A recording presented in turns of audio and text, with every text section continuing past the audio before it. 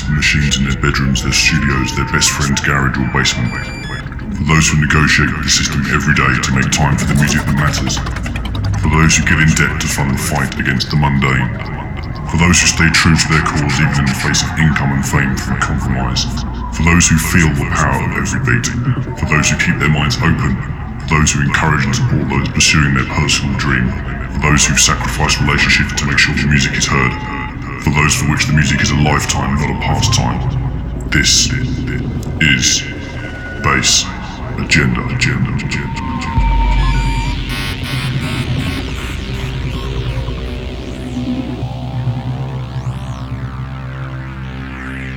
Hello, this is Lego Welt. You're listening to Bass Agenda.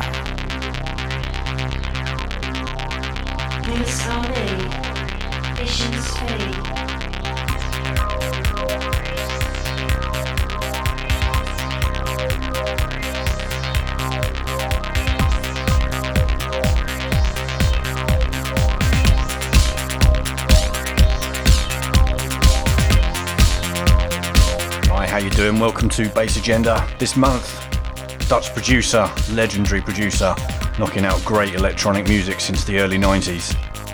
Lego Welt. He's going to dominate the first hour and a half or so of the show. Got a great interview with him, covering his influences, what he makes of EDM, creativity, and what he's got planned for the future too, and a hell of a lot more besides that. You're going to hear from him throughout the show. In the second part, I'll be dropping some electro. It's caught my attention lately. From Cultivated Electronics, Jekyll and Hyde, Amber Clap, and many more. Stay locked.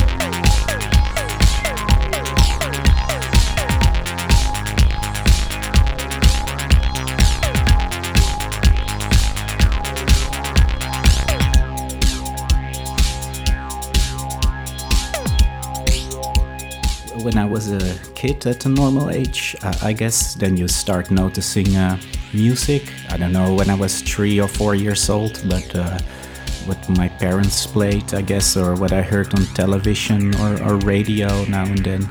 A turning point, or the first time I heard music where I said, wow, this is so cool, so new. I want to make that myself. That was probably Bump the Bass Beat This, because that was quite a hit here in Holland. And when I heard that on TV as a little kid or on the radio, I noticed this is something new. It's something unique, and I was like I got really energetic when I heard that track, because it was different than the old boring stuff I kept on hearing. And at a certain age you also want to rebel against that, I guess. But I must have been like 8 or something when that track came out, I guess. This is S-Express, team from S-Express. That was around the same time, I guess. Well, of course, I listened to a lot of hip hop too. That was also everywhere around in the 1980s. On the radio, on TV. What was it like? Well, of course, the old school electro hip hop like Schoolie D or Mantronics. I can remember that I really liked that Mantronics bassline track. That I didn't know yet that was like a TR-909 and a TB-303, but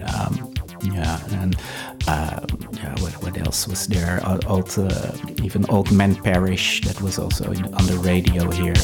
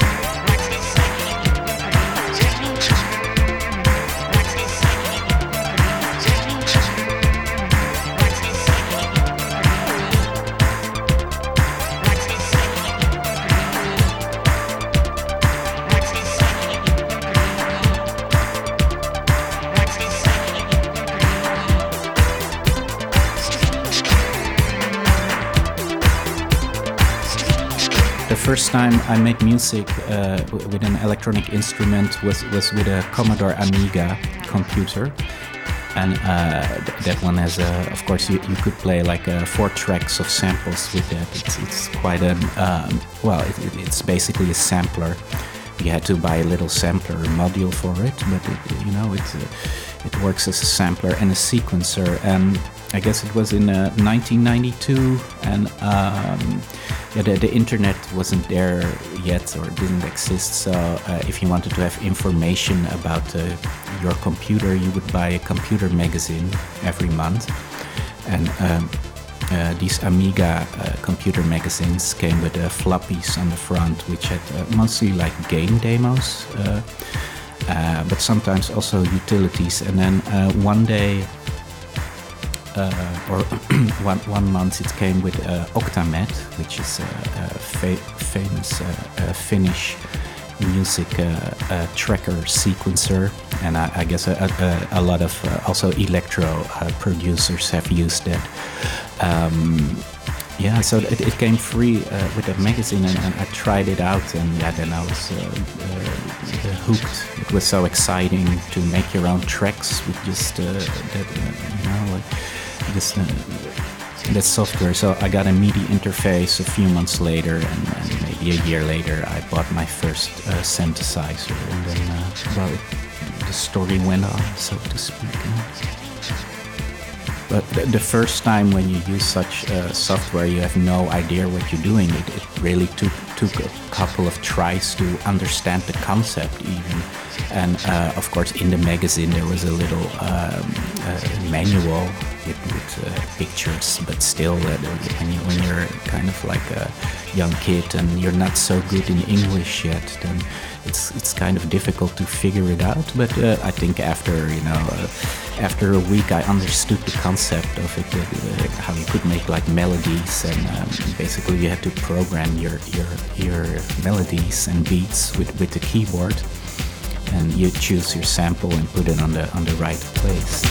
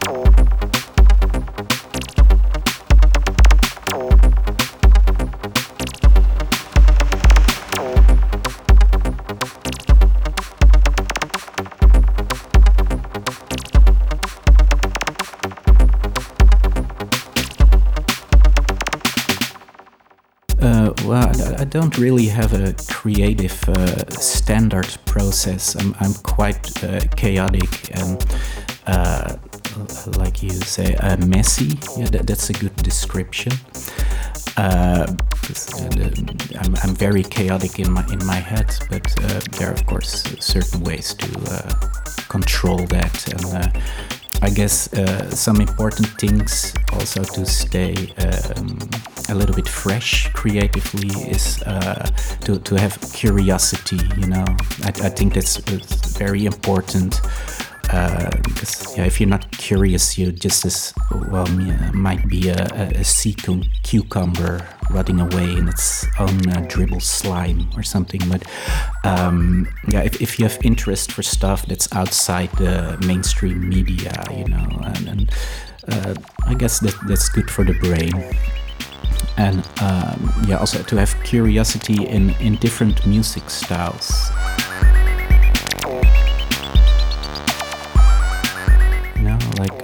Because I guess if you just keep listening to one certain style, you get an inbreeding, I guess, in your mind, and then maybe at least for me, I could never create just one music style. It would be like being in an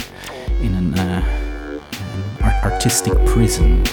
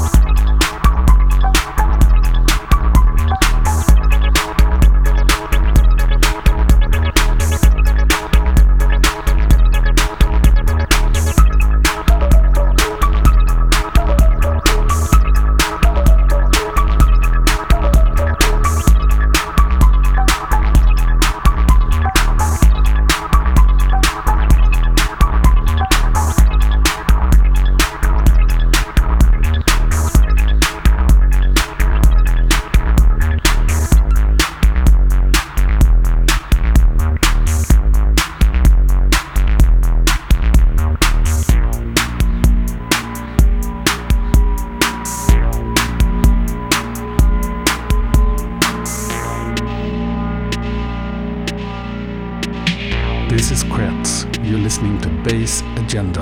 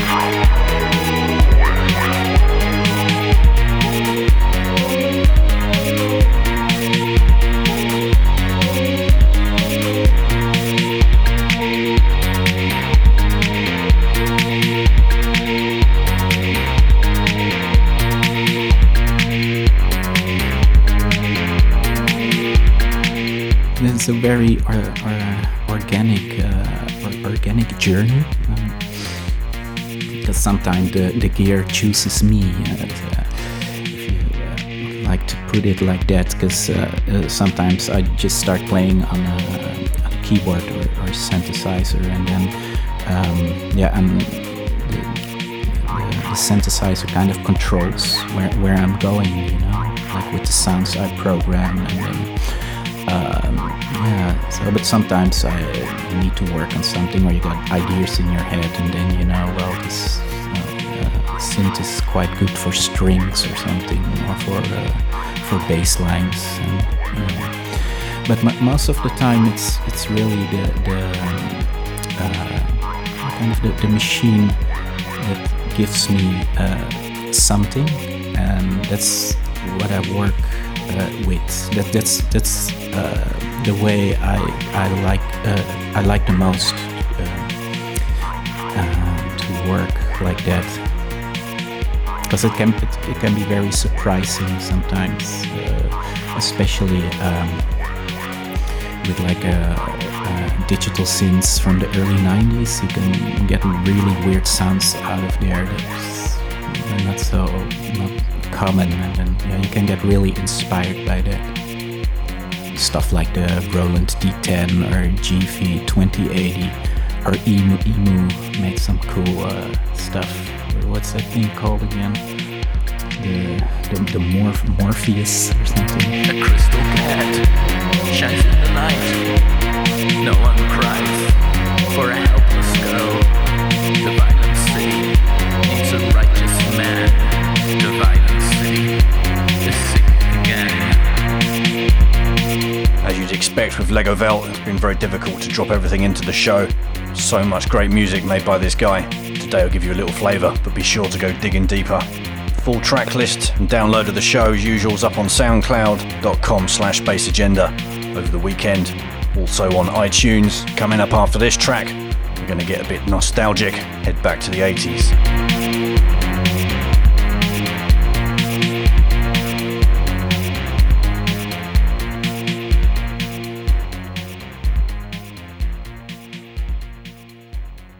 Listen to me. What we do here, it's fucking essential.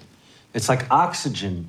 The world's dying of 1,000 heart attacks. We heal them up. It's a goddamn public service what we do. It's not, that's the only reason to make music. Music.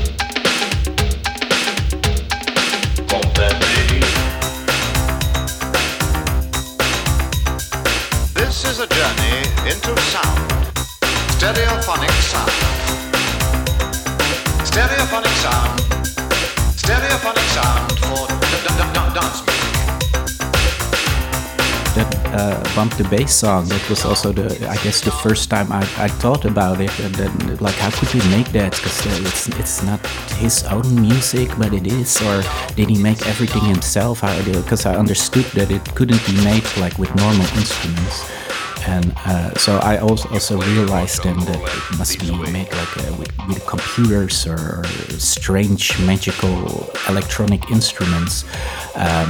But of course it was a sampler mainly and a drum machine. Keep this frequency clear.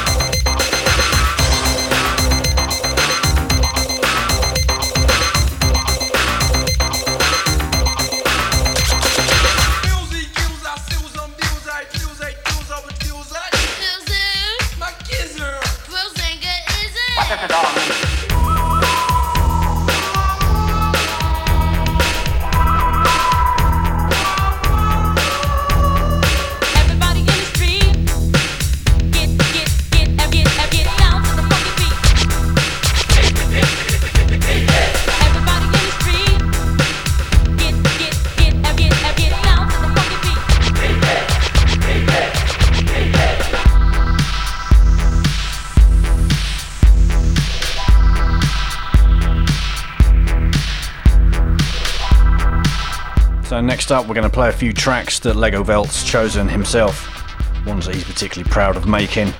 He found it difficult to choose a short list as well. There's no doubt what he has chosen is very special stuff indeed. Kicking off with this monster under his alias Squadra Blanco. This track's called Night of the Illuminati.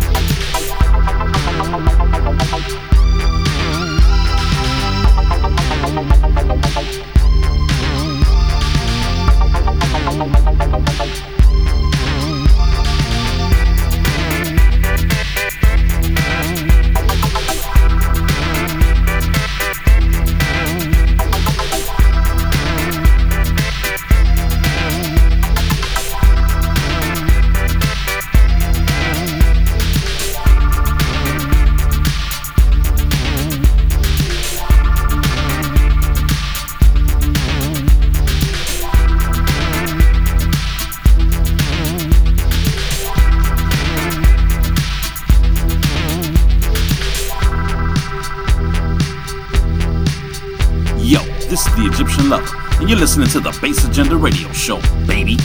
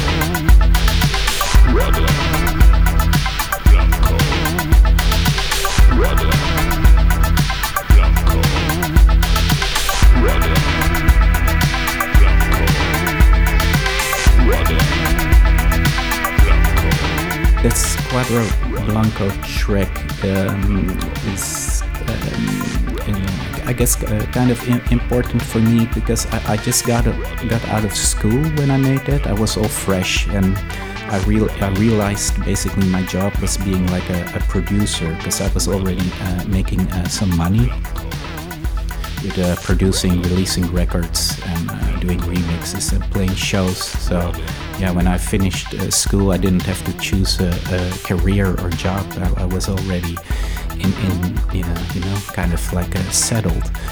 And so I thought, well, now I have all this time, so I wanted to show off kind of what I could do in my studio. So I also made that album in a week or so. And then Ferenc IF asked me to do a record for one of his labels, and that became Holosynthesis 001, the Squadra Blanco, and that's the only record on that label, I think. But maybe there will be Squadra Blanco 2 in the future. Who knows?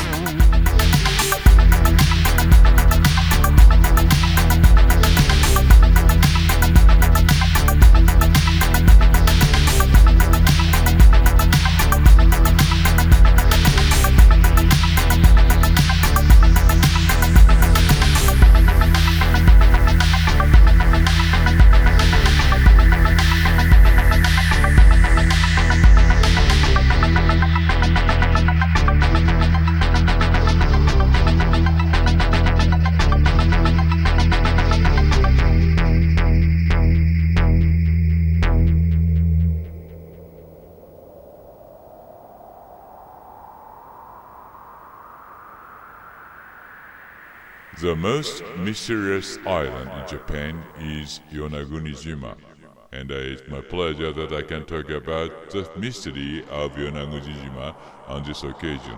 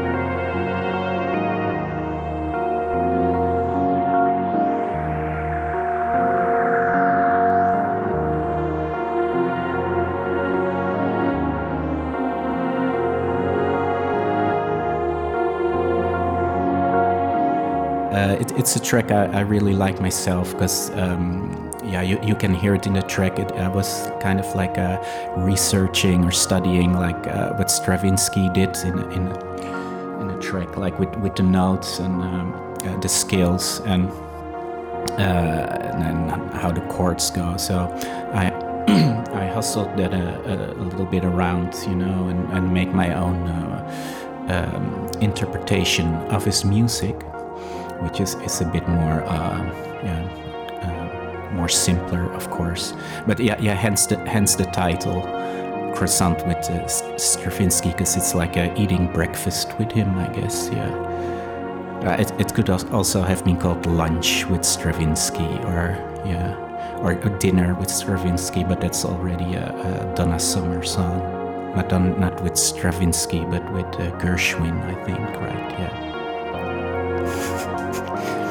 The titles are sometimes quite important, or a track title can be very important because it's kind of like a mini poem that can describe the track. It's of course not necessary, but it can interest also people to start listening to the track, when they see it somewhere on the record and go, oh, well, maybe. But I write down a lot of stuff I see everywhere. You just gotta keep your eyes open and then hustle it about in your brain a little bit, or sometimes I just doing groceries or something, and then I think of a track title, and then I go, I should remember that.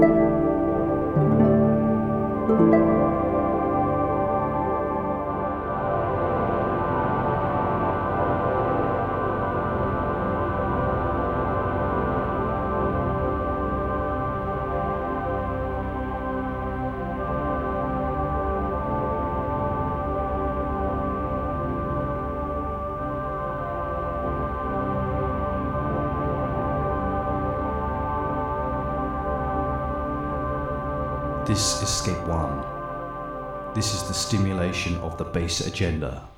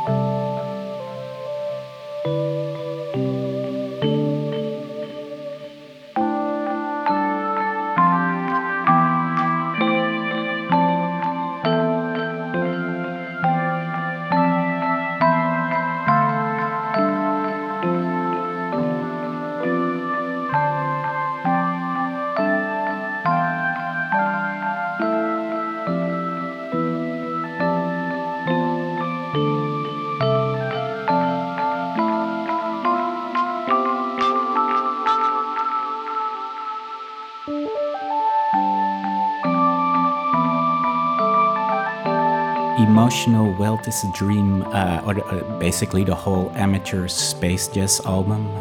That's the title of it, Unfolding the Future with Amateur Space Jazz. For me, I really like that album myself because back then, or it's like last year or 2 years ago when I made it, I wanted to make something a little bit more deeper, something that would massage the soul a little bit more. And I wanted to kind of go through a new barrier of my possibilities and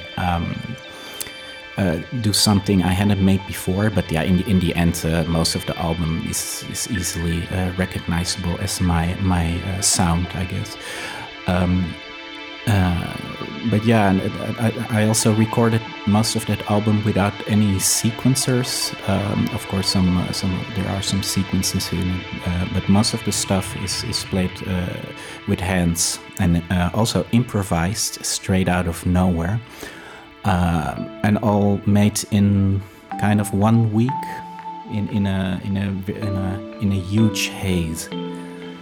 Because you kind of just stay home and don't socialize much, you know. It's kind of like a ritual to make it, and yeah, then you gotta catch the creativity, so to speak. But I also did that track in one take. When I heard it back, I had no idea that I made that. You know, I couldn't remember really making it. So that's why it's also a bit mysterious for me to hear it back. I mean, I was like hypnotized or something.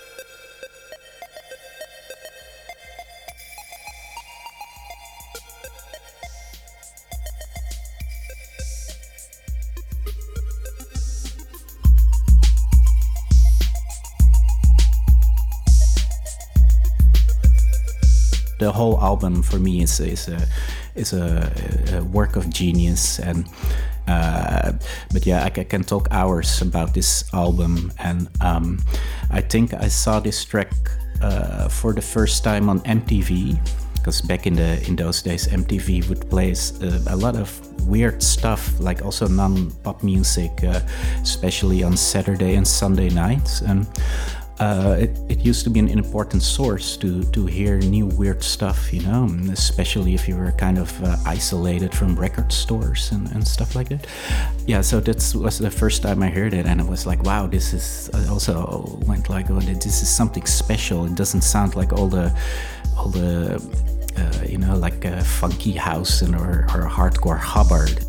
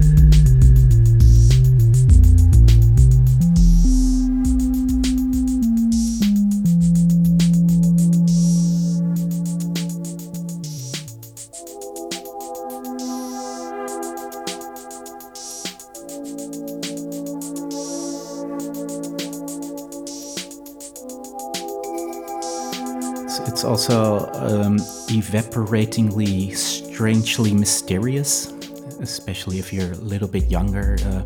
And I was extremely obsessed with this track. I would play it for hours and try to understand its significance and stuff like that, you know, and how it starts with this simple bleep melody.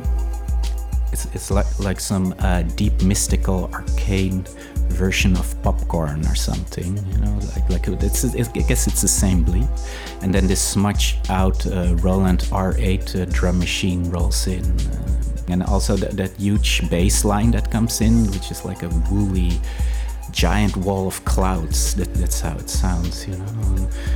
And then all in a little sauce of vintage Roland reverb.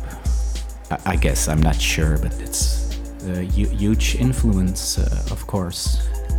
You can very well hear that in my music, I think, yes.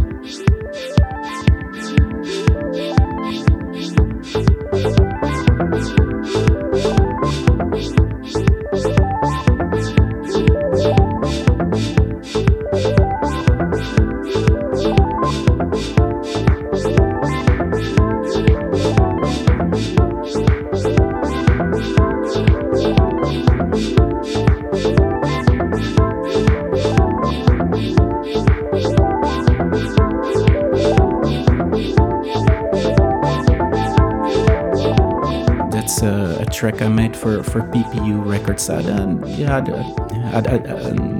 Maybe I'm a little bit proud of how the melodies go and how the melodies, counter melodies play around with the bass line, and I guess it has an interesting, I'd call it a melancholical vibe to it. The feeling it transmits is kind of, it's not a very comfortable feeling, I guess, but also not a very extremely sad feeling. It's kind of, it has like a hopeful vibe to it, but a little bit on the edge.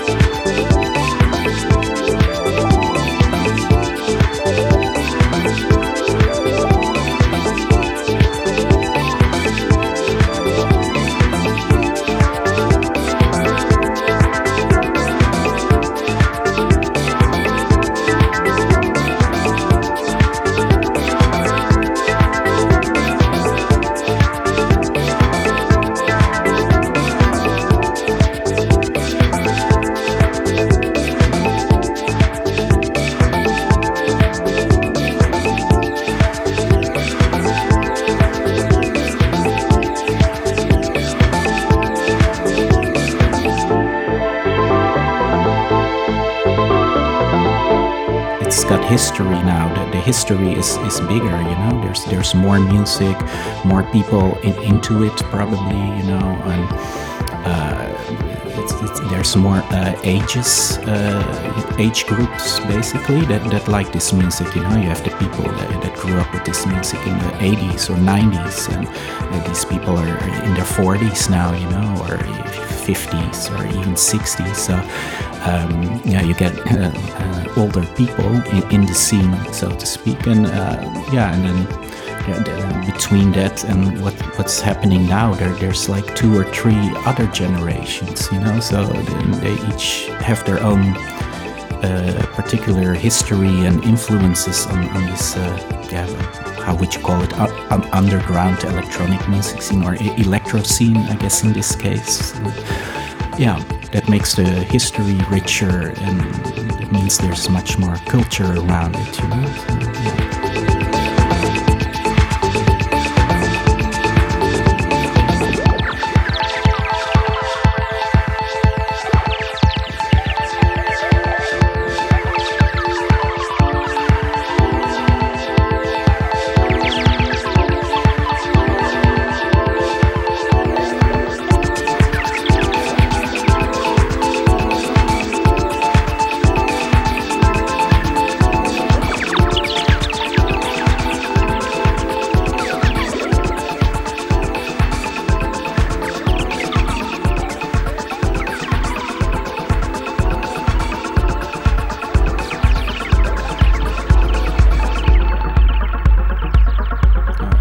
Slogans is side by side rewrite against the hordes of EDM, you know, like the horsemen of the apocalypse, you know, going into the crowds of EDM idiots. Now I despise it. It's horrible.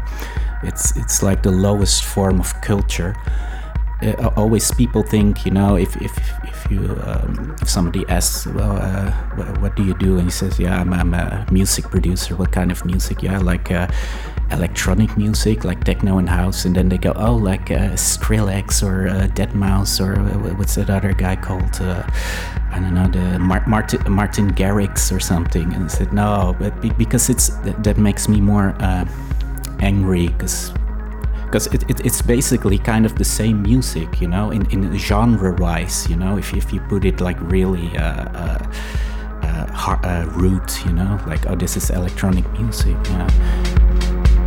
Over the hills, beyond the sun, an army rises out of the earth. At the break of dawn, it will be here. The apocalypse we shall face. Prepare to fight the final battle. Hold your ground. Fight with courage. As long as you can. Maybe for every like 1,000 EDM, you know, wankers, there's gonna be maybe 3, maybe 2, maybe if it's just one out of, you know, that's gonna be a little bit more deeper about it. Yeah.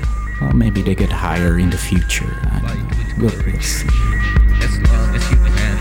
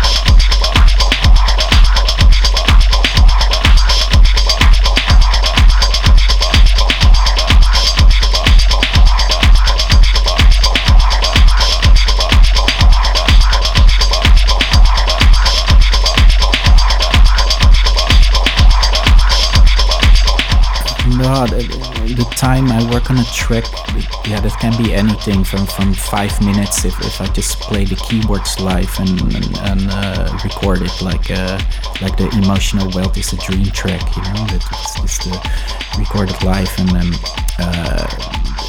a lot of the ambient soundtrack stuff I make is done very quickly. Of course, sometimes I can also edit it or make new melodies with the sequencer or try out stuff. But and sometimes it can take years too. If, for example, if I find an old project in my computer from many years ago, and I think, hey, that's cool, let's finish that. Well, technically, that's not really a few years, because we don't work on it in years in between, of course. Yeah, you know what I mean.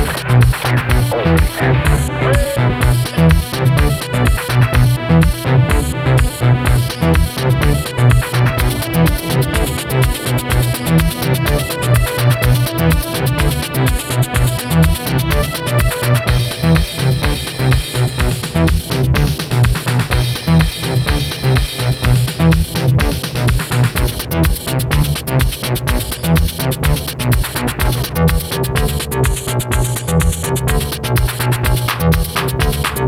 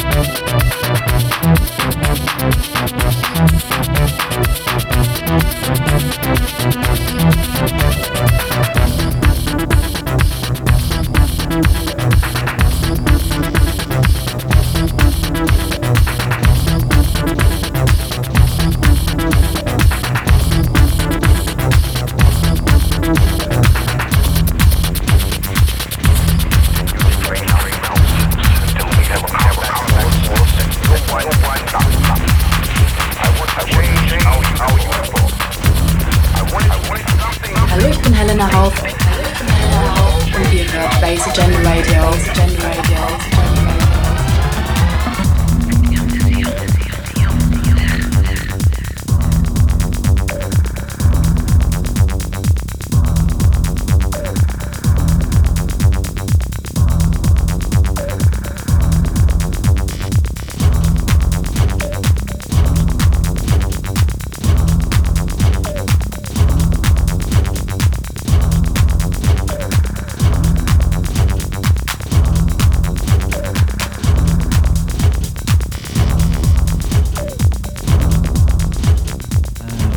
The X101 album was probably the first record I bought in a real import record store, you know, a store for house and techno music.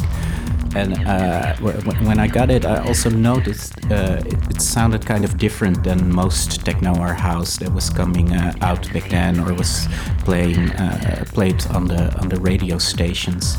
And it was more sinister, I guess, and almost very rebellious music. It had this like punk raw energy to it, but then at the same time these incredible, also mysterious melodies and atmospheres.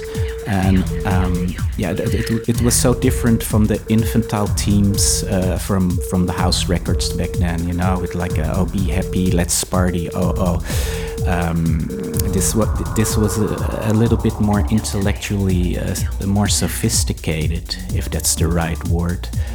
Yeah, and it also the cover of that record with the underground resistance thing going on, with these like vague, what are these, like vague fragments of photographs. And I think you see Robert Hood, I guess it's him, with some kind of a virtual reality helmet on his head. And yeah, this is like 1992, so this was like cutting edge futuristic, you know. And yeah, I just picked that record up because I have never heard it before. So when I discovered underground resistance and this whole thing, I was very mesmerized by it.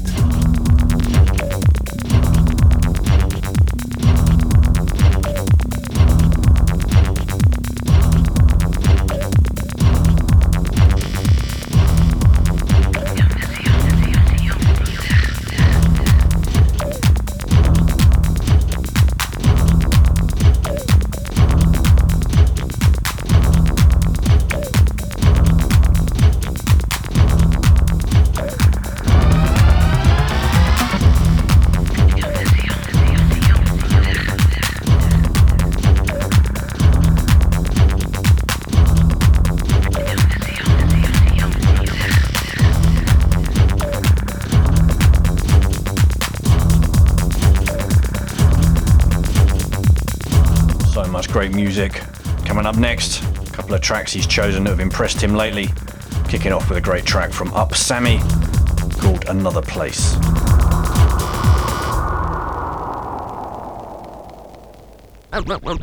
Only you can decide that a piece of music is more than something for today. It endures. Music you want to hear. It's that rare quality which pleases when one first hears and pleases more and more as one grows familiar with it. The only difference between this and some other listening time spent with purely pop recordings is that you could listen to this oftener. And right here, let's listen to what I mean.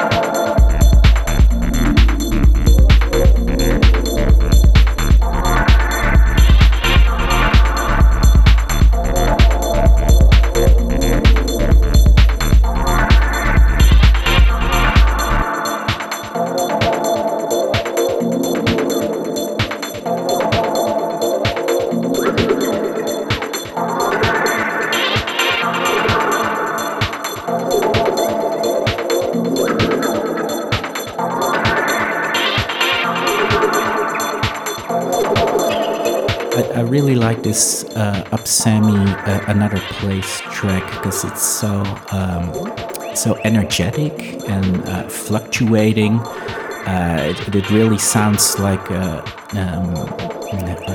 untamed machines going wild, you know, and it's also so simple. It's just one synthesizer riff repeating and repeating and flowing in and out like these really like waves of the ocean, and then over this quacking duck-like bass line.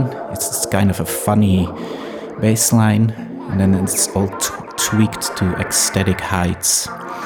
And then these drum patterns, they're all over the place. It's like that Muppet from Animal, the drummer, going all over, you know.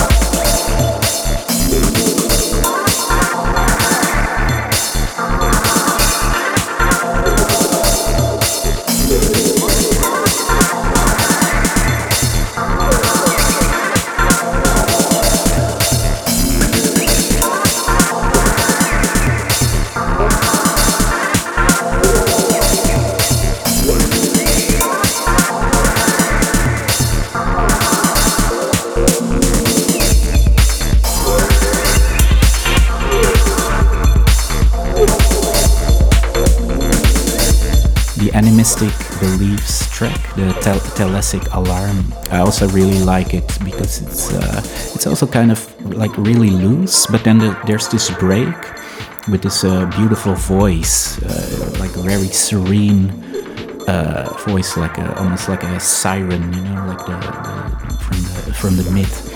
And it's very contrasting to the rest of the track, which are these synthetic wild bleeps, which can almost hear the sparks flying off, you know.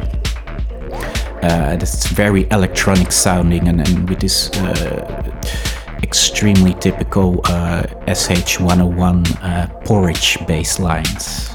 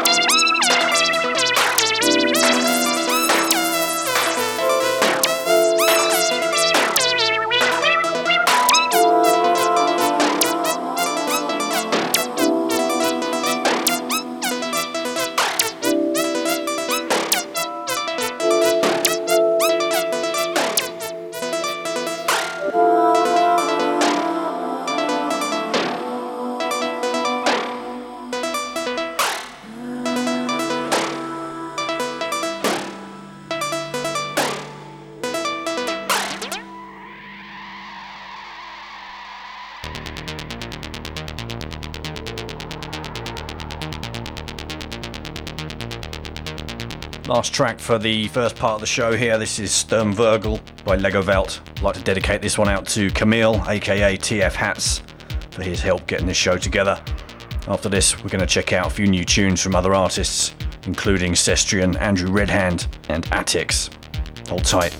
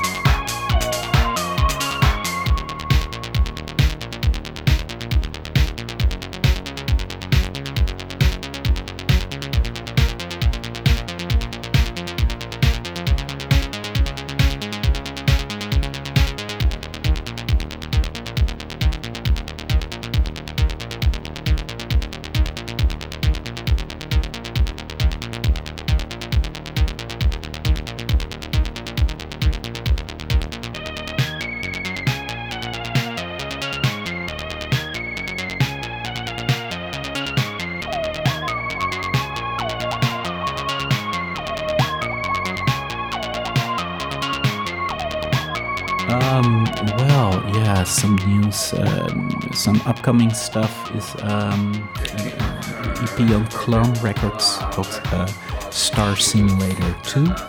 That's on Clone Records, and there's also an electro track on there, like old school, not old school 80s, but for me old school electro track, and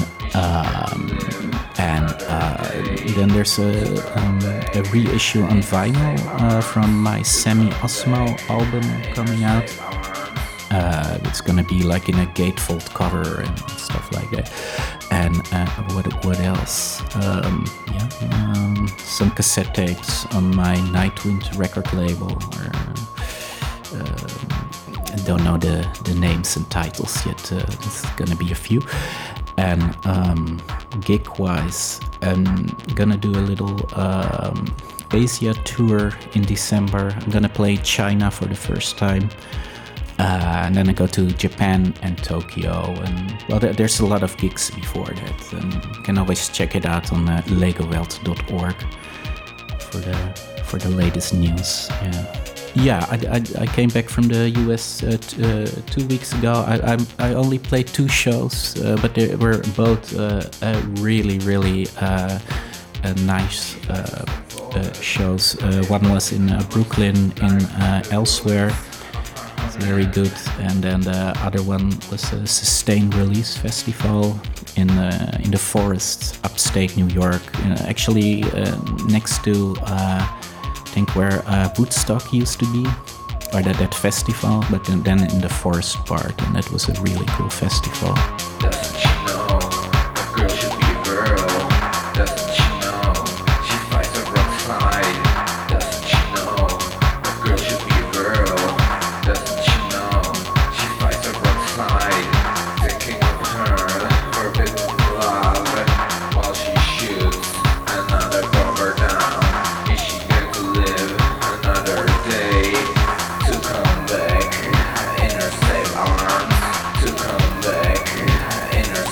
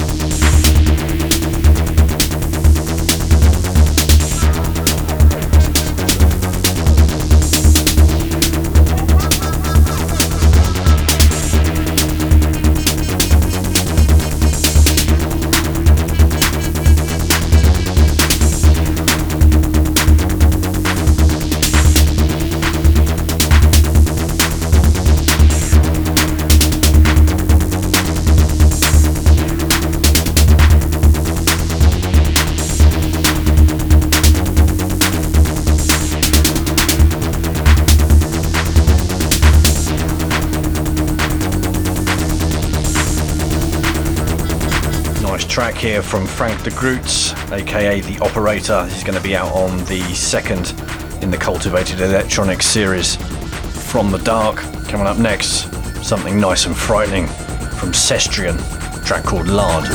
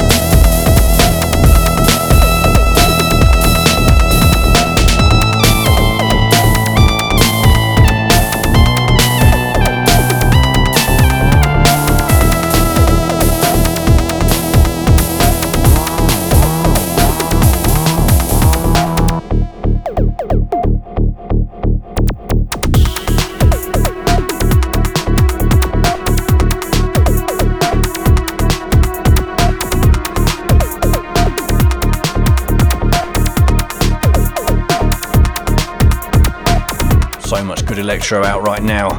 For this track you heard Andrew Redhand with In the Cemetery. This track is Amber Clap, a track called Asymmetric. Special mention for the release that this one's on, curated by Californian artist Aek, as in A-E-C-K.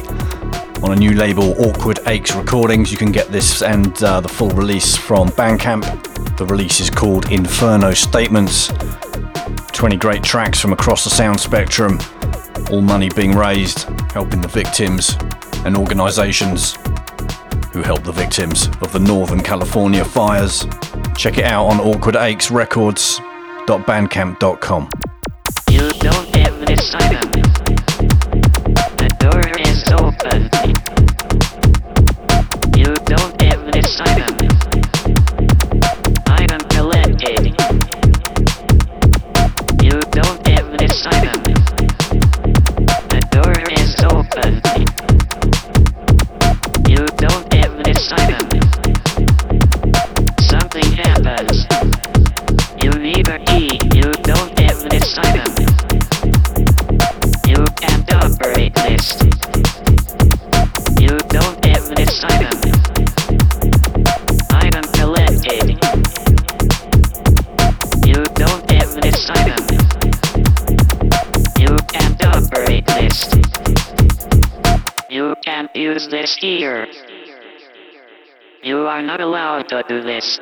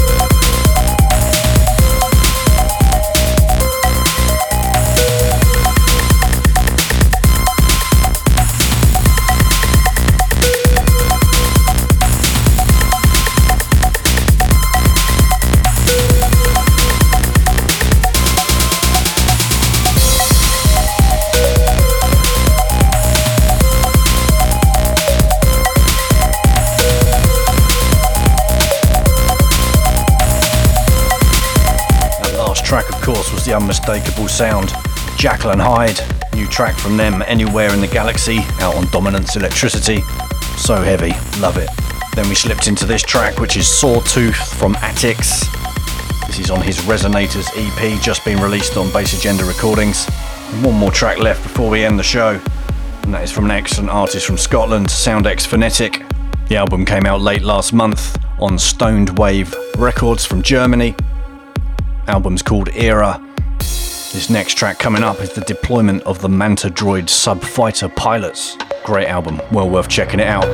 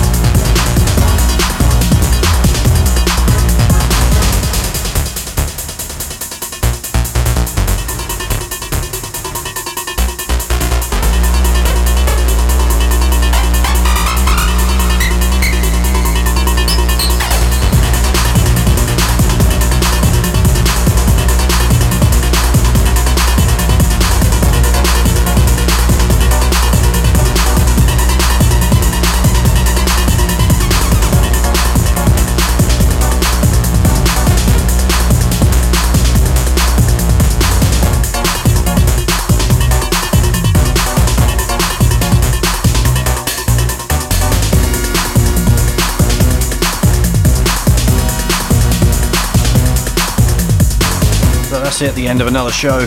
Thanks for tuning in. Thanks to Lego Velt for taking part in the show.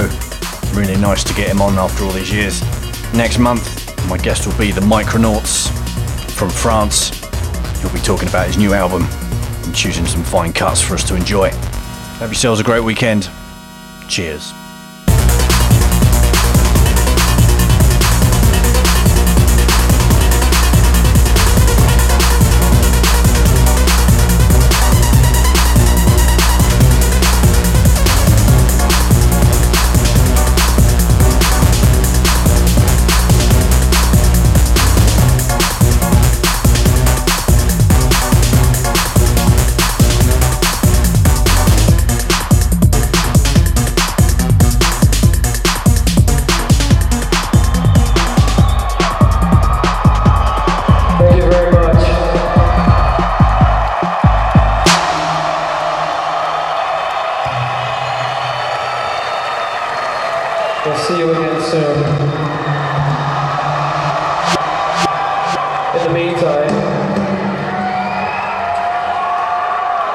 assignment for you.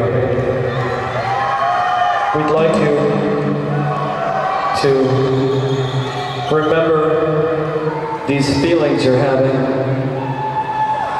Hang on to these feelings. Take them home with you. In the coming weeks, use these feelings to create something positive.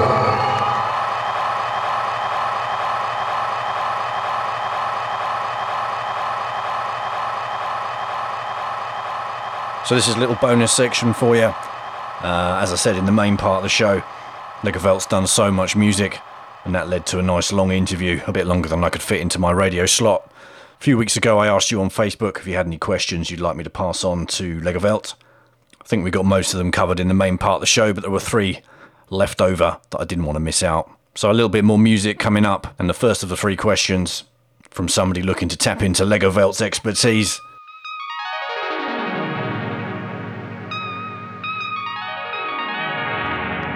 So the question was, what is my favorite dynamic processor and why? Well, to answer this question, I need to have the back of a cover of the Amateur Space Jazz record. I guess that's the Yamaha GSP 100. It's a very strange magic box, and it's a sort of very late 80s, early 90s guitar amp simulator. Like it was made to put your, if you didn't have a guitar amp, you could plug it into that box. But let me read the liner notes of the back of the Amateur Space Jazz album, which has a description I wrote about this beautiful machine.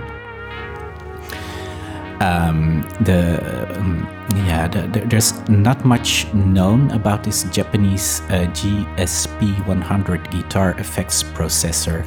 It must have come out around 1990 and was part of the Yamaha Studio 100 series, a short-lived run of micro studio equipment centered around the cassette multi-track recorder. Best described as a guitar preamplifier distortion parametric EQ box, it shines, of course, way brighter when used on something it wasn't designed for example, a synthesizer. The parametric EQ is of a sophisticated nature, warm and sprinkled with lots of characteristic dust. The distortion is not mindlessly harsh and barbarous, instead almost gentle to the ears, with a smooth iced cake layer in the highs and a juicy crisp bottom, kind of like a wafer cracker or something. Yeah, that's a description of this machine. Yeah. The machine is used on every track on that album.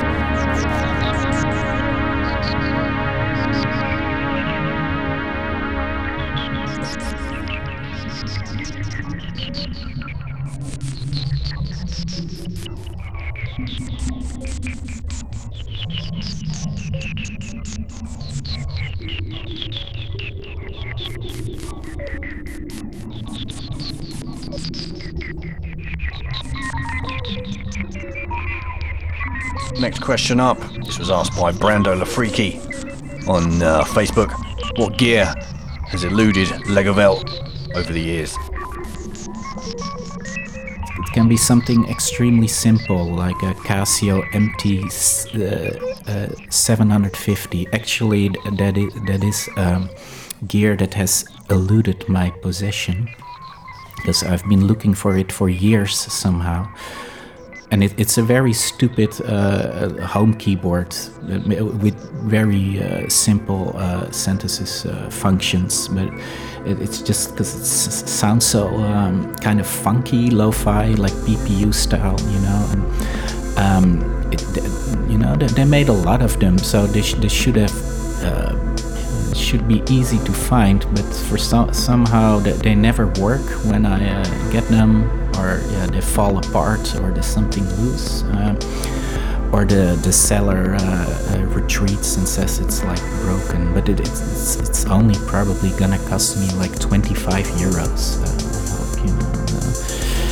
But yeah, of course, people probably wanted to hear something spectacular, you know, like a Moog, a modular 3C or something. But yeah, I don't know. I honestly would have gonna have more fun with the MT750 than with a Moog 3C. And that's not anti-Moog, because I have a lot of Moog stuff and I use it all the time. But, you know, of course, I would choose the Moog 3C if I had to choose, because it's worth a lot more money, you know. But I think, what is it, like $30,000 or something? You know? Then I can buy a lot of Casio MT750s with that if I sell it. You know?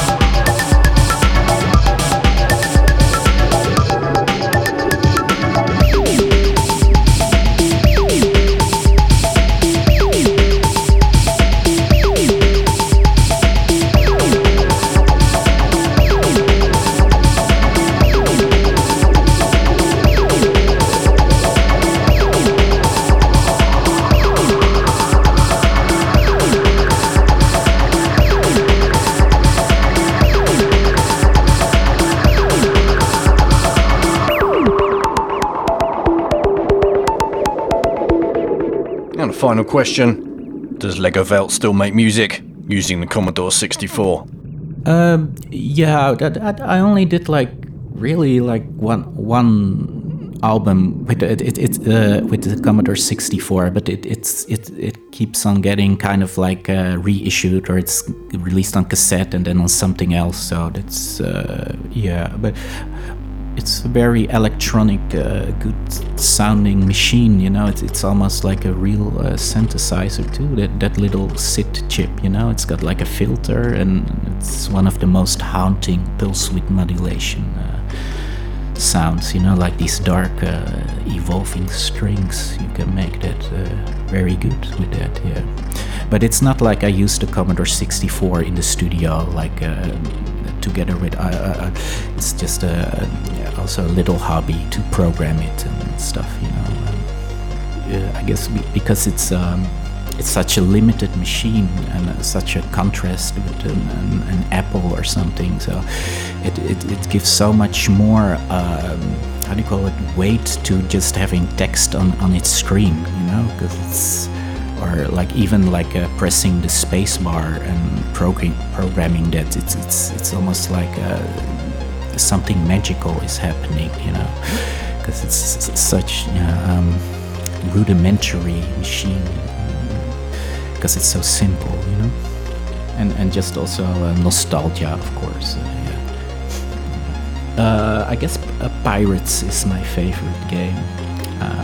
Yeah, and I tried to play the Commodore 64, you know, like the games now and then, but then I get bored so quickly.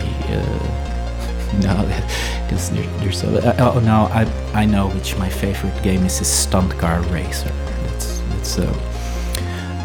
That's such an achievement of programming on the Commodore 64, and it's also really playable, the game, and it's almost like having 3D graphics on a Commodore 64. It's it's like a feat of human engineering.